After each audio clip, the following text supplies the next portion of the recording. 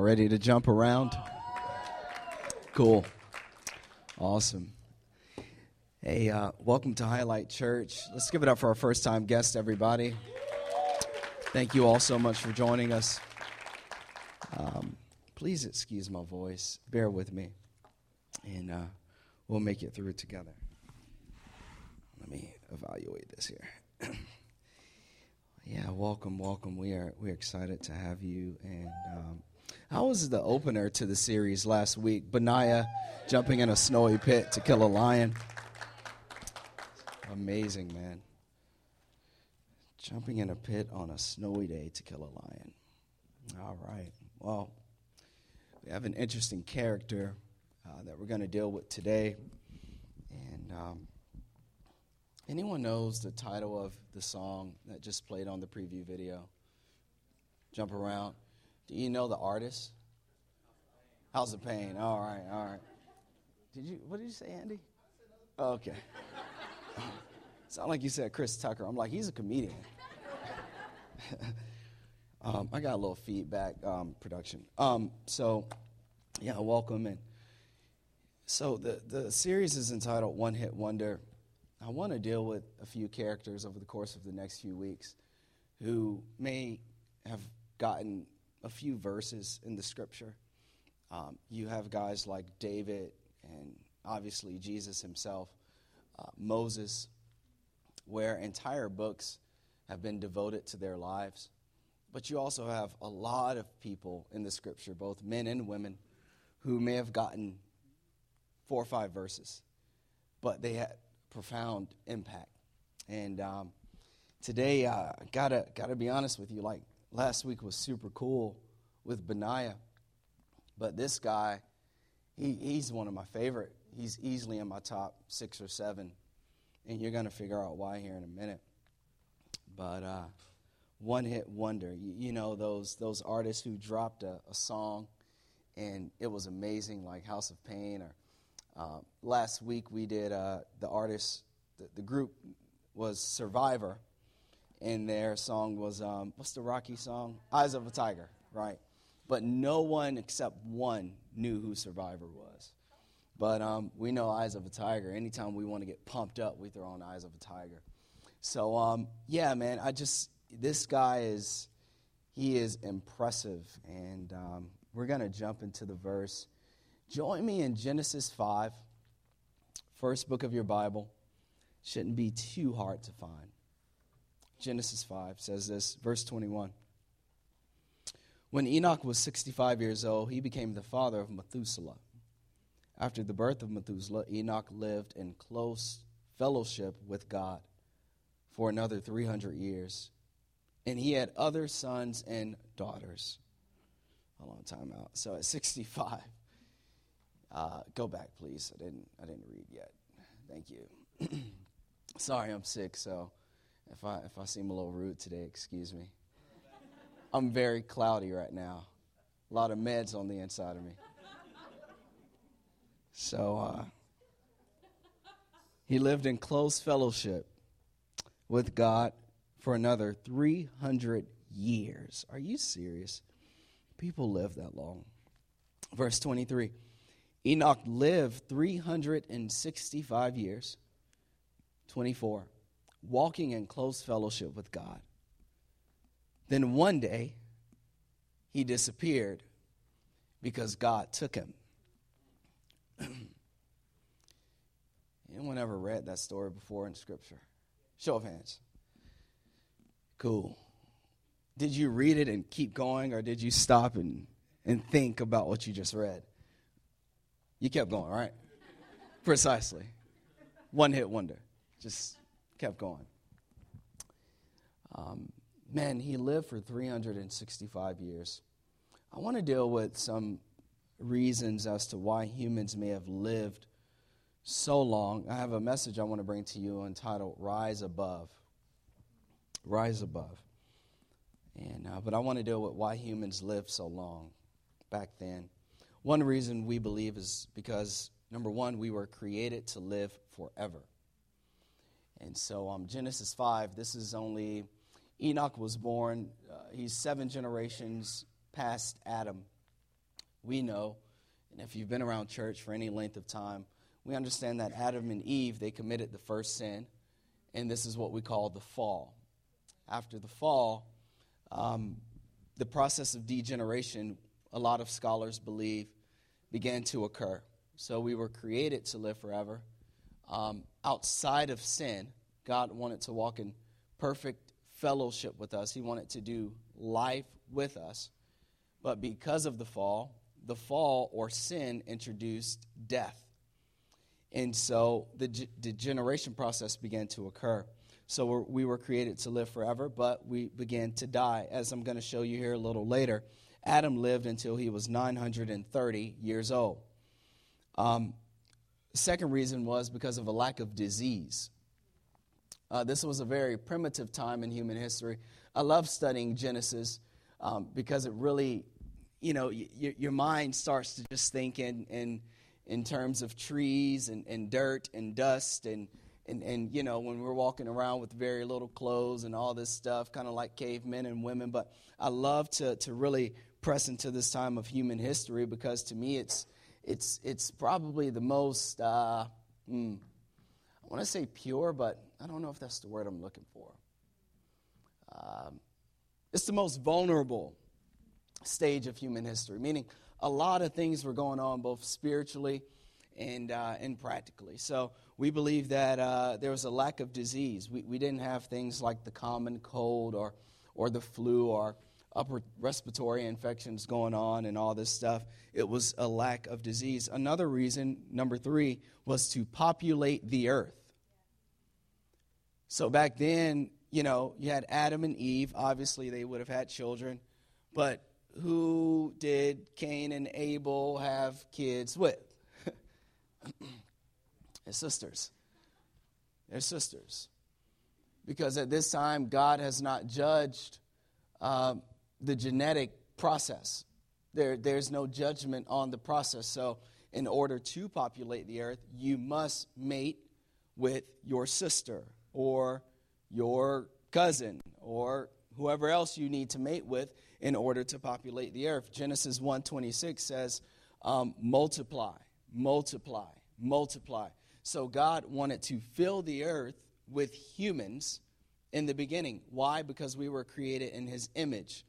The word image that you read in Genesis 1, that word image in the Hebrew is representation. And we know that God, he has all authority. So when he created humans, he gave human beings the earth to have dominion over. You have dominion. You have power over everything that seeks to tear you down and to come against you. You have authority, you have power, you have dominion because you've been created in the image of God. Everything. Everything. You don't have to just live in a mere existence and to just accept things the way that they are. When you decide to get up and to do something about your life and to do something about your situation, God's like, all right, I'm ready to do this thing with you because I gave you dominion. So one reason was to populate the earth so that a representation of his spirit would facilitate and rule upon the earth. So they had to populate the earth, and eventually after Noah, God begins to, we believe, a lot of scholars, that he begins to judge the genetic basis. So now if you're not cohabitate, now if you breed with your sister or whatever, there could be certain things, mental retardation, all these things that happen now. Another reason we believe is the accumulation of knowledge. Men had to live long in order to pass on how to survive. So if I die and I'm 30 and, my wife only knows how to raise a child, but me being a man, I brought home the food, I knew how to kill animals and do all these cool things, and I die at the age of 30 and my wife lives on, she doesn't know how to teach my son how to survive, or my daughter for that matter. So we believe that God allowed people to live long so that they could pass on their knowledge. These are just some cool little nuggets. Is that okay? Because, I mean, if you read Genesis and you're seeing that they lived on for 900 years and so forth and so on, why in the world and how in the heck was that even possible? But more so in the context of life, in this time, evil was prevalent. Enoch is 7 generations removed from Adam. And I want to present something to you interesting here. In Genesis 6, the chapter after, it says this: Then the people began to multiply on the earth, and daughters were born to them. The sons of God saw the beautiful women and took any they wanted as their wives. So marriage in Enoch's time, lust was the basis of marriage. It was not love. It was lust. It was, I like her, I want her, she's mine. And you got to look at this language. It says the sons of God. I'm going to keep going here. It says this here, verse 3, Then the Lord said, My spirit will not put up with humans for such a long time. I can't keep them around for 900 years. And it says this here, in the future, this is when he put a new maximum on it. He said 120. 120. He says in the future, their normal lifespan will be no more than 120 years. This is why for millennia now, you haven't read in history where someone has lived to be over 120. I think the Guinness World Book of Records in our most recent history, the person's like 118 or something. Because God set this in motion thousands of years ago. So the Bible is real. Verse 4 says this: In those days, for some time after, giant Nephilites lived on the earth. For whenever the sons of God had intercourse with women, we do have HL kids. If your child is in here, this is grown people talk. So if you need them to check in there, I don't know what we're going to do if you're bringing your kids in here and we do a series on sex, because it's going to come. All right? I got no amens. People just like, yeah. We're in church. We don't talk about sex and money. Well, it's the two things we want the most. We're going to talk about sex and money in church. Is that okay? Amen. I'll wait. When you get real, I'll start getting real. Is that good? All right. Cool. Y'all come here with y'all church faces, man. I can't do it. Anyway, so Andy's cracking up. So when the sons of God had intercourse with women, they gave birth to children who became the heroes of famous warriors of ancient times. So the sons of God can be otherwise translated as fallen angels or demons. Remember, this is 7 generations removed from Adam. Satan is in the garden, and he manifests himself as a serpent. Back in this primitive time, and we can ask, like, why didn't God, destroy Satan? Why did he cast him upon the earth and put him with Adam and Eve? And why did he do all that? What was the basis for all that? We can ask all that, but, there are going to be certain things that only God can answer once we get to heaven. And so back in this time, and I believe even today, because Paul says that we entertain angels unaware. This is why it's important that when you go into the store or when you're walking in the park, you say hello to people. We are so myopic in the way that we approach life. My wife was with me the other day, and she was like, man, you just say hello to everybody. Yes, because God created you in his image. And every human being should be honored. I mean, I'm not going to waste my time at a theme park saying hello to you, but if we catch eye contact, I hate this. We catch eye contact and it's like,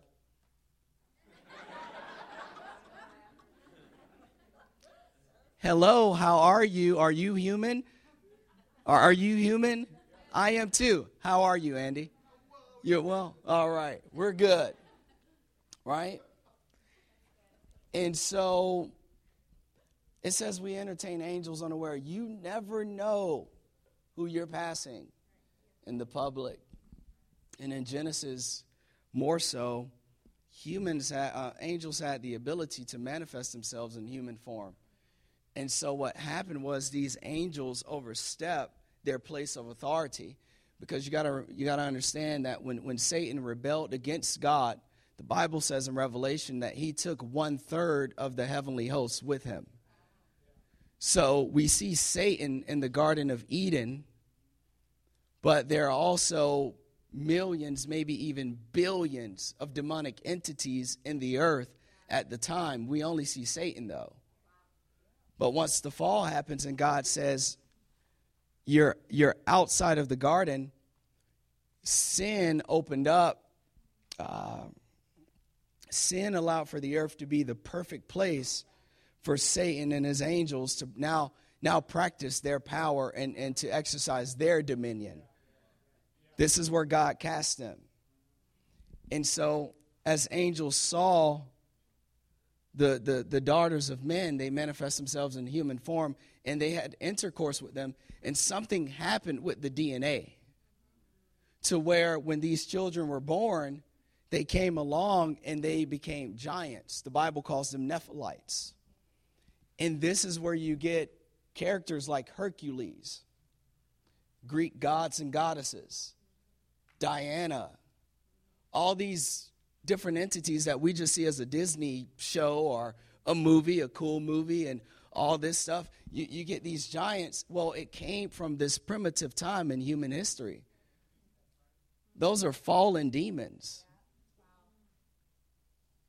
And so Paul encourages us that you got to really guard yourself against the ideals that you allow into your heart and into your mind. When people are telling you things and they're giving you counsel and they're sharing their philosophy, you really got to check where that stuff comes from. Because everything that sounds good isn't God. And just because it has spirit on it and all that or whatever or psychic on it, it's not always God. Hercules was potentially, or the character was potentially a byproduct of a Nephilite. And the story has just passed on for thousands of generations. Now we contextualize it as Hercules. In Genesis 6, God sends a flood. He kills off all the Nephilites. And this is what he does with these angels. Let me read 5-6. The Lord observed the extent of human wickedness on the earth, and he saw that everything they thought or imagined was consistently and totally evil. So the Lord was sorry he had even made them and put them on earth, and it broke his heart. And this is what he did after, in Genesis 6, he sends the flood. He destroys all the Nephilite giants, but this is what he did to the angelic spirits. Jude 1, verse 6 says this. Jude tells us this, and I remind you of the angels who did not stay within the limits of authority God gave them, but left the place where they belonged. God has kept them securely chained in prisons of darkness, waiting for when Jesus Christ comes back to judge them. In the place of darkness. So the flood, and I love it, we didn't read verse 6 of Genesis 6:1. We didn't read verse 7, but it says there that it broke God's heart, but a man named Noah found favor in God's sight. He sends the flood, the giants get killed, and the demons are under chain. I know that's all deep and stuff. With that being said, I don't know. When I didn't know God or when I first started following Jesus, are you serious? This is good stuff, man. This is good stuff. But look, it was only those demonic entities that got locked up.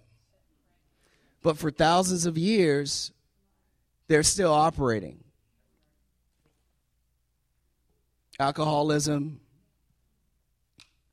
fornication, violence, jealousy, envy, deceit, depression, oppression, addiction, divorce, abuse. They still lie. They still are operating. And the problem with Enoch's generation was they were horizontal in the way they processed. They were here. Job, money, marry, just horizontal. They were lateral. They were just here. Enoch comes along, and guess what? When Enoch's born, Adam is 687 years old. We never read the Bible and see it that way. We think Adam has died and Seth has died and Enosh has died and now it's Enoch. No, Adam is 687 years old. This is his great-great-great-great-grandfather. And so Adam has taught Enoch about who God is. Let me deal with this here. You can go to church all your life and not know Jesus.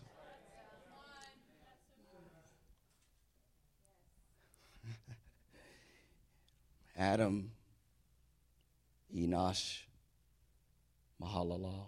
I'm going to share all these names in a few minutes. And Enoch.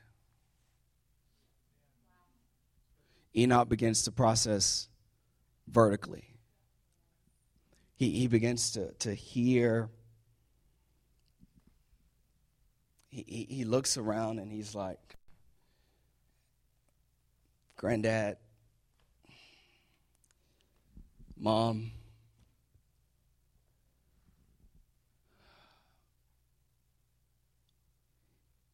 there's something that happens with Enoch that expedites his process. And so if we're doing by tens, and I'm going real ahead of my message right here, I hope you guys are following me. Adam is 930, but if we do it by tens, Adam we could say is 90.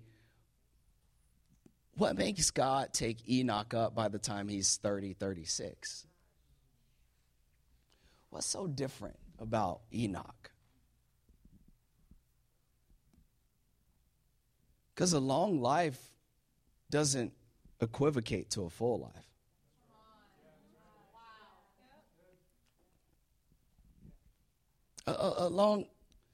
If it's horizontal, it doesn't mean you're full. God has so much more for you. And this is what Hebrews 11 tells us, 5-6. Here it is. It was by faith that Enoch was taken up to heaven without dying. It was by faith that Enoch was taken up to heaven without dying. He disappeared because God took him. For before he was taken up, he was known as a person who pleased God. It was by faith. It was by faith. It was by can I have just a conversation with y'all today?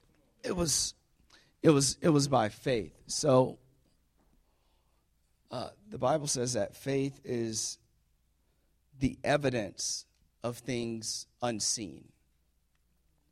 The evidence of things not seen. So Jesus tells us in John chapter 4 that God is spirit. Meaning that with our natural eyes, we can't see God.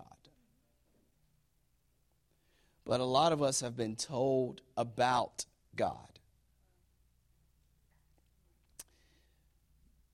And I remember back in school, the teacher could teach his or hers heart out and just lay it all out in a subject, be it math or science, and the teaching could be real good. Right. But the difference between an A student and a C student was how they took what was taught, how they processed it and applied it. So we can't see God, but we understand from a historical standpoint. I'm talking life to you now, so don't worry about the Bible. Everything coming out of me is Bible. Don't worry about that. I got you on that. So we understand that Adam taught Enoch about God.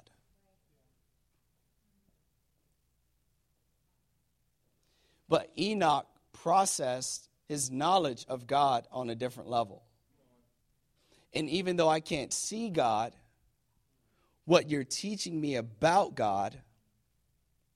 I'm going to believe God for something greater than what you believed him for. And not only that, I'm going to not just say, I believe God, but I'm going to begin to walk with God. No matter the circumstance, no matter what comes my way, no matter who doesn't like it, no matter who wants to criticize, no matter what mom and dad says, what you've told me about God, I have the power now to trust him for who he is and to just simply walk with him. And I'm going to walk with him. It says that he walked in fellowship with God. This meant that him and God had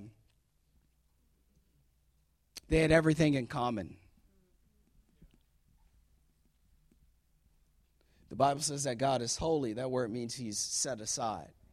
So what did Enoch do in his generation? He set himself aside for God. The Bible says that God is loving. God is love. So what kind of man was Enoch? Enoch was a person who loved unconditionally. The word there is agape. And it actually means that anyone I come into contact with, I want the best for them. So Enoch was someone who, when you met him, he wanted the best for others. He walked in perfect fellowship with God. The Bible says that it was by faith that he was taken up. It's by faith that God's going to elevate you. It's by faith that he's going to promote you. It's by faith that God's going to use you. It's by faith that he's going to free you. It's by faith that he's going to elevate you. It's by faith. So I don't see it, but I believe it. And pull up Hebrews. Here it is. It says this here. And it is impossible to please God without faith. I love this. Anyone who wants to come to him, watch this. This is key. Anyone who wants to come to him must believe that God exists and that he rewards those who sincerely seek him. Time out. Time out. These have to go together. If you're going to experience everything God has for you, it starts with your perspective. So, and a lot of people don't have a problem with believing that God exists.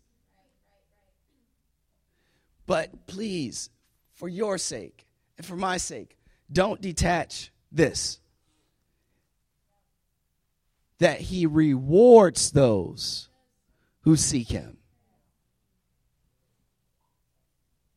So Enoch believed that he exists, but even more important, he believed in the character of who God was. We believe God exists, but we don't believe that he gives good things.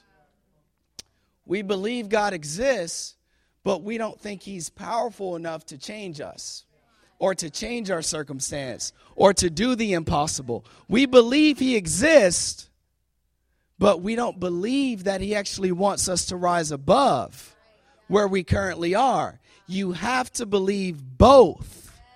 You got to believe both. God exists and he is a rewarder of those who seek him. He's a rewarder. He's a rewarder. He gives good gifts. He gives big presents. He gives big time freedom. He gives peace. He gives comfort. He gives purpose. He gives destiny. He calls us home to heaven. He's a rewarder of those who seek him. He's a rewarder. You got to believe he exists and he rewards. And so Enoch, there's something about Enoch. And so a lot of theologians said that Enoch was the benefactor of his time. He was the prophet of his time. Meaning that even though men's hearts were unrepentant, they would look at Enoch and say, that man loves God.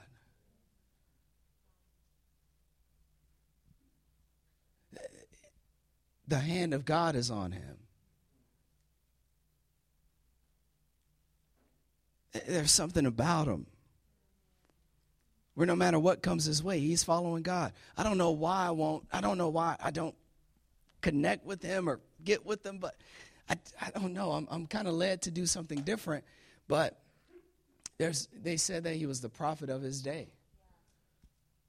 And what was so amazing about this is that when he was taken, the entire world knew about it. God wants you to rise above. But because he wants, how can I put this? He wants people to know that when you have risen, that it was only him. He wants you to rise above. And I want to give you a few things to rise above. Number one, hit the reset button. The Bible says that at the age of 65 years old, after he had Methuselah, and we're going to define that on point number 2, what Methuselah means, he started to follow God. So there was a point in his life where he was not, and that's totally fine. But I remember when, and I don't do it as much anymore, now my 3-year-old is doing it with my 9-year-old son. They're beginning to play video games together. So I remember when I used to play video games, and there were times where I was losing, and it may have been like the final stage or the championship. I would be losing to my cousin or my older brother.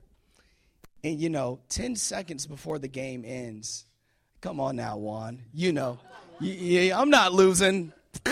You hit the reset button, right? You feel me? I ain't losing. That.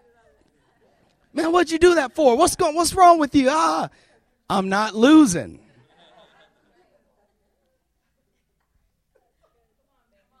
I'm not staying in depression. I'm not staying in addiction. I'm not staying down. Jesus didn't die for me to stay down. He died for me to rise above. Isn't that Easter? Isn't that resurrection? I'm not losing. I'm not losing. And what I think about Enoch was this. There were things about his character that he understood. It wasn't anything outside. It was things about his character that was keeping him from the things of God. It was pride. It was resource. It was status. It was money. I don't know what it was. But he said, if I stay on this path, I'm going to continue to lose.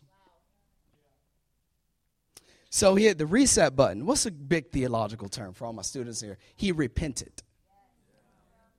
We want to learn. We're in a season where we want to learn, right?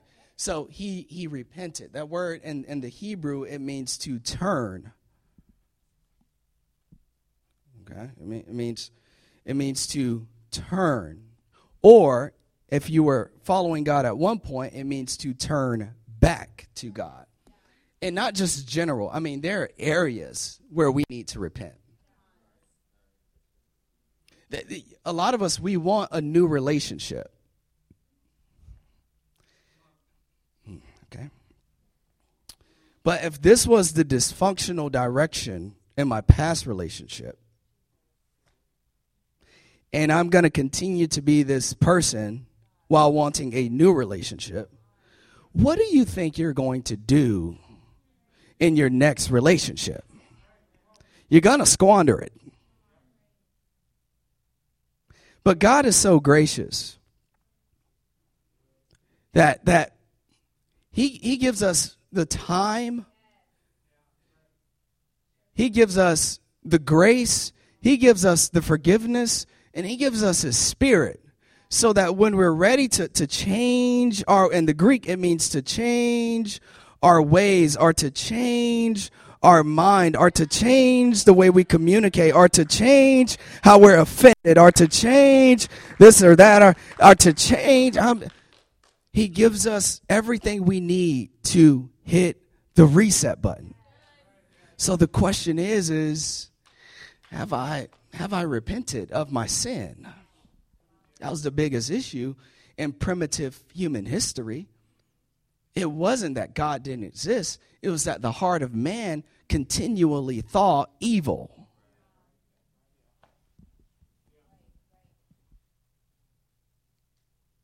And you can hit the reset button. today. You can start to have a new mindset today. You can start to form new habits today. You don't have to remain offended today. Can I minister this to you?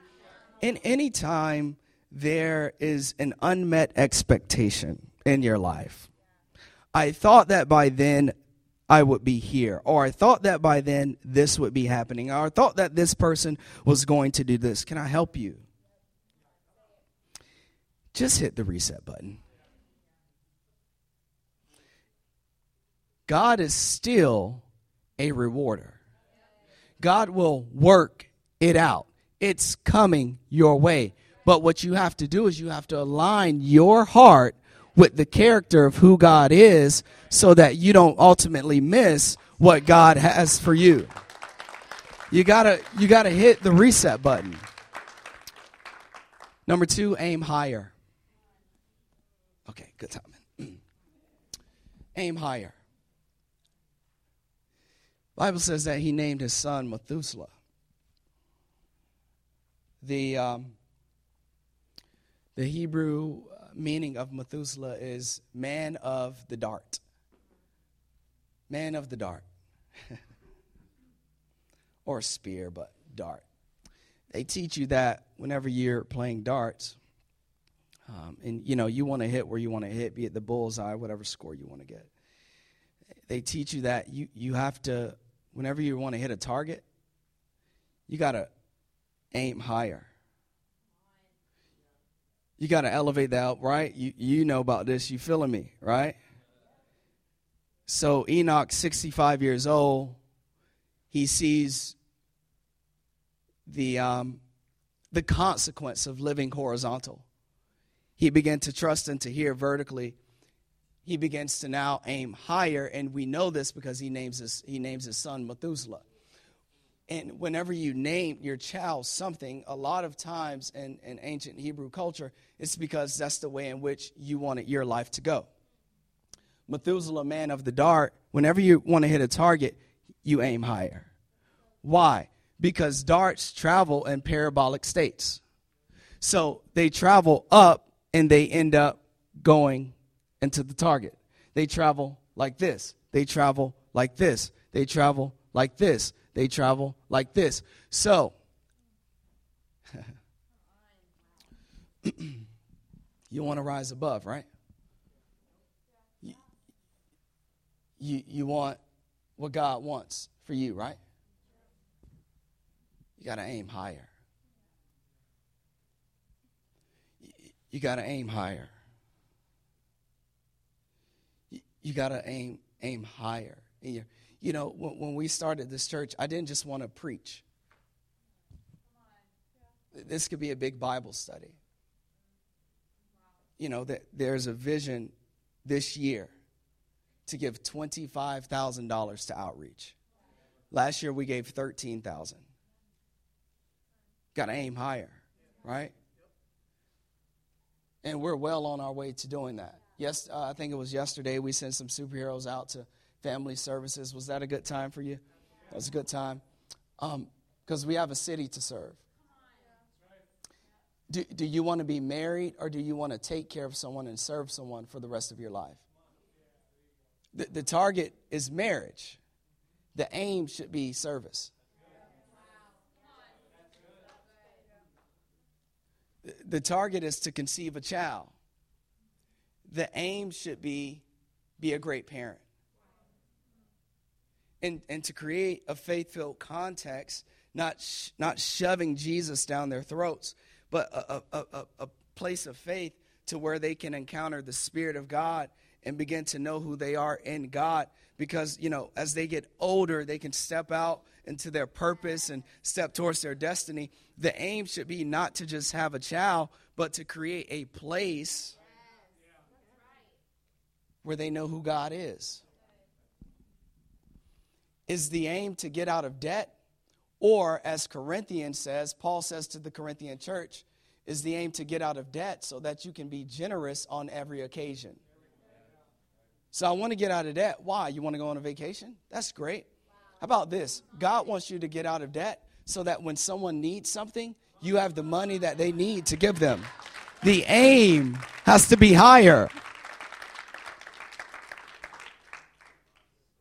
Your thinking has to be higher. I had to think myself strong this morning. Had every reason to stay in the bed. You hear it in my voice.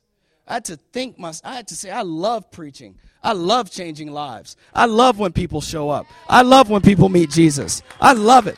I had to begin to think higher. Think higher. Think higher. Think higher. Process higher. Aim higher. Aim higher. Success. Success. Success. Success. Success. May I give you this? God's definition of success is greater than your definition of success. I'll show you in Isaiah 55. Here it is. Isaiah 55, 8-9 says this. My thoughts are nothing like your thoughts, and my ways are far beyond anything you could imagine. For just as the heavens are higher than the earth. What is God saying? God is saying, I'm past a nice 401k.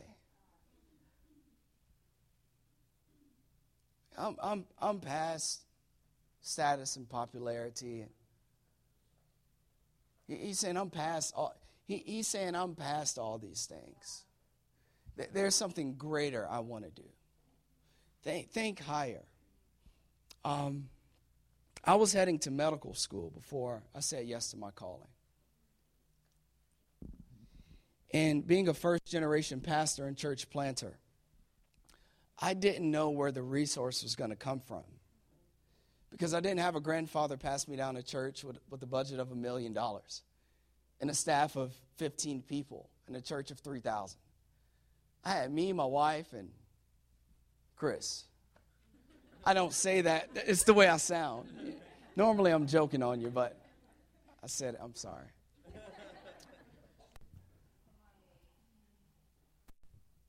Me and my wife, we were talking about this the other day. Because she had a patient. And no, you need doctors. But you need doctors that love Jesus. The aim has to be higher. We had some coffee the other day. Yeah. You got a big dream on your heart, right? And you're going to do it because you're aiming higher. So, I'm like, wow, I can do med school, do my residency, fellowship, all that. Come out, $250,000, $300,000. I'm good to go. I'm like, man, I don't know where the money's going to come from. I don't know how I'm going to take care of my family. But the Bible says that by faith. There are some things that you're trying to see with your physical eyes that you're never going to see. You can one day if you allow yourself to be led by your spiritual eyes. He says, my thoughts are not your thoughts, so my ways are higher than your ways, and my thoughts are higher than your thoughts. When God began to call me, my initial thought was this: where is the money going to come from? But that wasn't God's thoughts.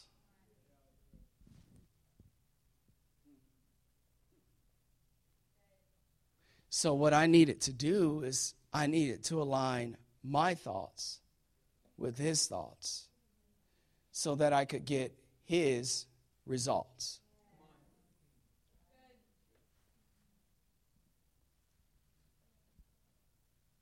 My thoughts, his thoughts. His thoughts were this: I don't care about the money because I've promised to provide. What I need you to start thinking about, though, is not self, but others.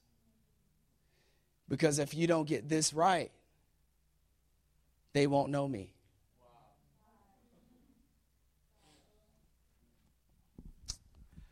Oh, Jesus Christ.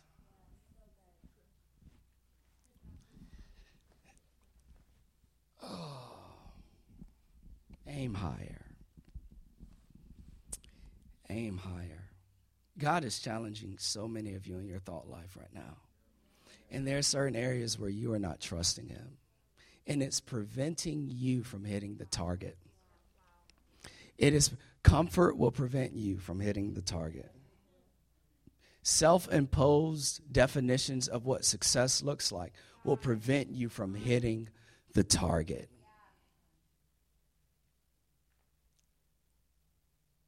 I'll put it to you like this. We said aim higher, right?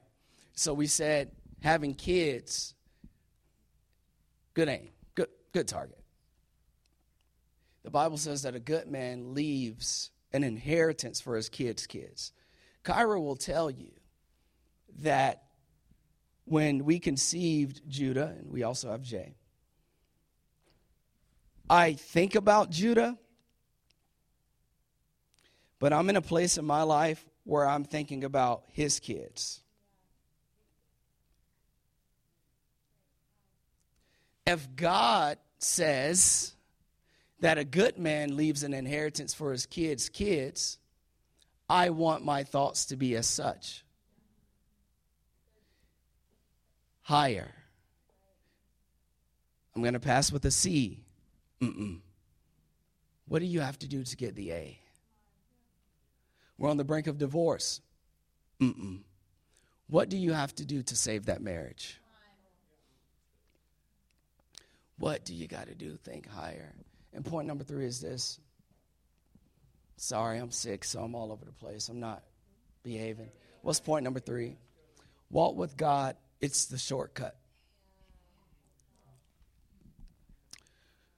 It's the shortcut. Pull up my chart, please. Adam, 930. Seth, 912. Okay, I'm going to try to finish this in 5 minutes. Enosh, 905. Canaan, whatever, 910. Mahalalel, 895. Jared, his dad, 962. And Enoch, 365. Bring back my point. Bring back the chart. Bring back my point. Bring back the chart. Bring back my point. Bring back the chart. Babe, come with me real quick. I need to do this in like 5 minutes. All right, cool. So, wait, stay right here. You represent God. I'm sorry, I'm loopy, man. I'm actually ready to go back to bed. Come on, all right. You represent God. Is this interactive? Good. All right. Babe, don't be rubbing my hand.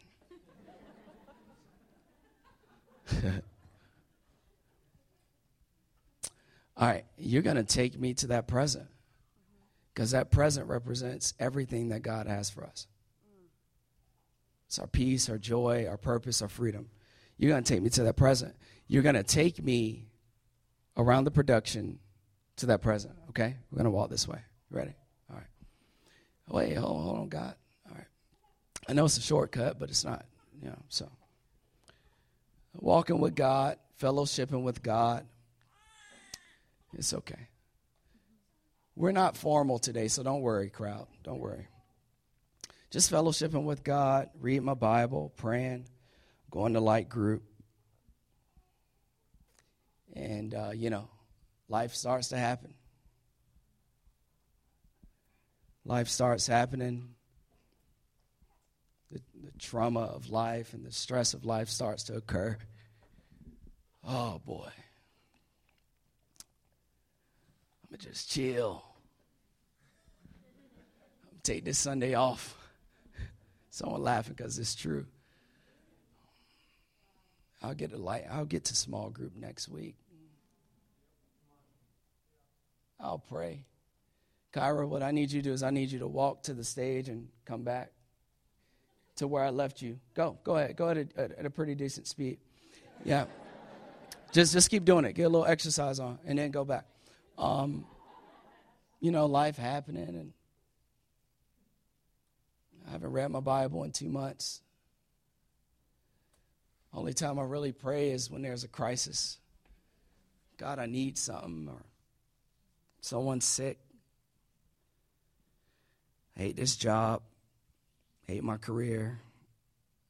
Oh, it's Easter. Okay, I'll go to church. Babe, I said keep walking back. I'm trying to illustrate something.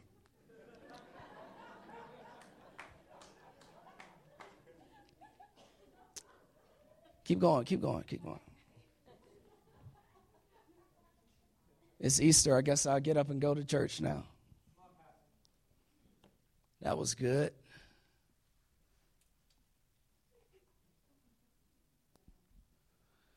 Go get me some God.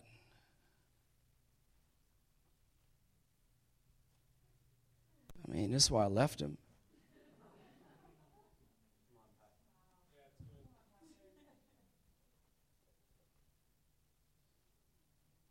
Where God? Well, I'm complaining about the same old thing still, and I don't write down my prayers. The prophet Habakkuk, chapter 2 says, write the vision, make it plain, so that he who reads would run, and that it will come to pass. I got dreams. I believe God put things on my heart, but I don't even write them down. Just get discouraged. Well, Christmas, might as well get up and go to church.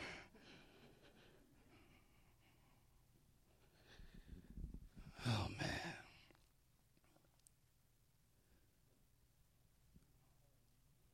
Go to church. Keep going, God. Where's God? The issue is this. God has circled us so many times in life. But when we let go of him, when we stop trusting, when we give up,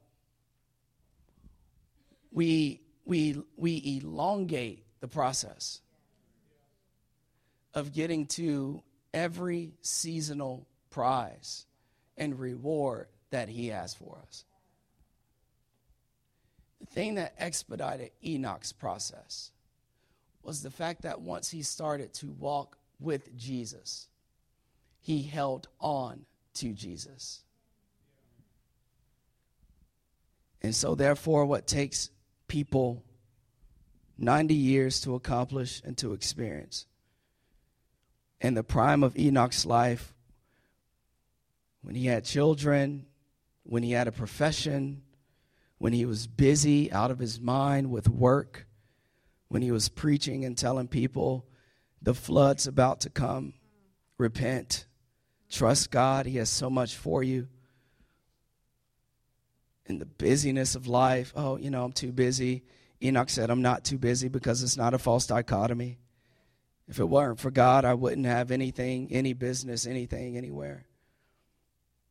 But even in the midst of life, Enoch kept his relationship with his God at the center. And because of it, his process was expedited. Can I tell you something? I'm 31 years old. Okay, we're going to check out of here. I'm 31 years old. Come on and play us out.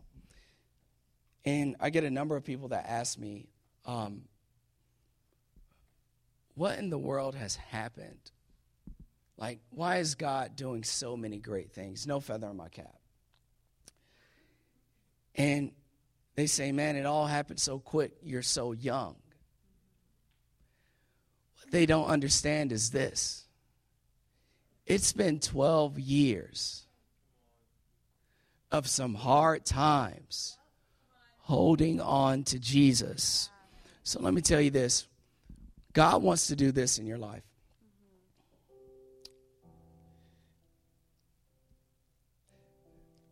God wants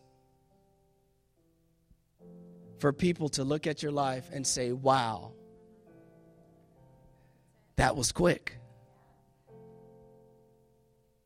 But you know that ultimately It was 2 years, 3 years, 5 years of just holding on to Jesus. God's way is the shortcut. Satan would otherwise tell you different. But everything you want, everything you need, the person that you need to become, it's all wrapped up in your relationship, in your walk with Jesus Christ.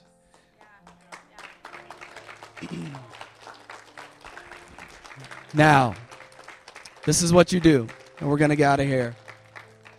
You're going to hit the reset button because God is gracious. You're going to aim higher, and you're going to walk with God. You're going to walk with God. You're going to get up and pray. You're going to read your Bible for at least 5 minutes a day. You're going to get in a light group. You're going to serve in the church and outside the church. And you're just going to make this a habit. Build it into who you are. So that what's taking people a lifetime to try to get from God will only take you a few years to get from God. Let's bow our heads, church. Lord, we love you. We praise you. We give you all the glory and the honor. God, I pray that you would work salvation right now in this place. And Lord, those that you're calling to trust in you, those that you're calling to repentance, Lord, that you would give them the strength to do so. Bless them, Lord. All heads bowed, church, please pray. On the count of 3, if you're going to make Jesus the Lord of your life, just want you to simply raise your hand. We want to pray with you and celebrate you. On the count of 3, you can be made new. Your sins are forgiven. God loves you. He wants to fill you with his spirit. On the count of 3, you raise those hands high. 1, every head bowed. 2, 3. Raise them high. Raise them high. Raise them high. Your first time coming to the Lord. God bless you. God bless you. God bless you. Hands down. Thank you. Church, let's celebrate. Salvation has reigned in this place today. Hallelujah. Hallelujah. And just repeat after me. Father God, we love you. We thank you for Jesus. Thank you for forgiving my sin. Make me new. Fill me with your spirit. It's in your name we pray. Amen. Love you, church. Have a good Sunday. Thank you so much. Thank you. Thank you.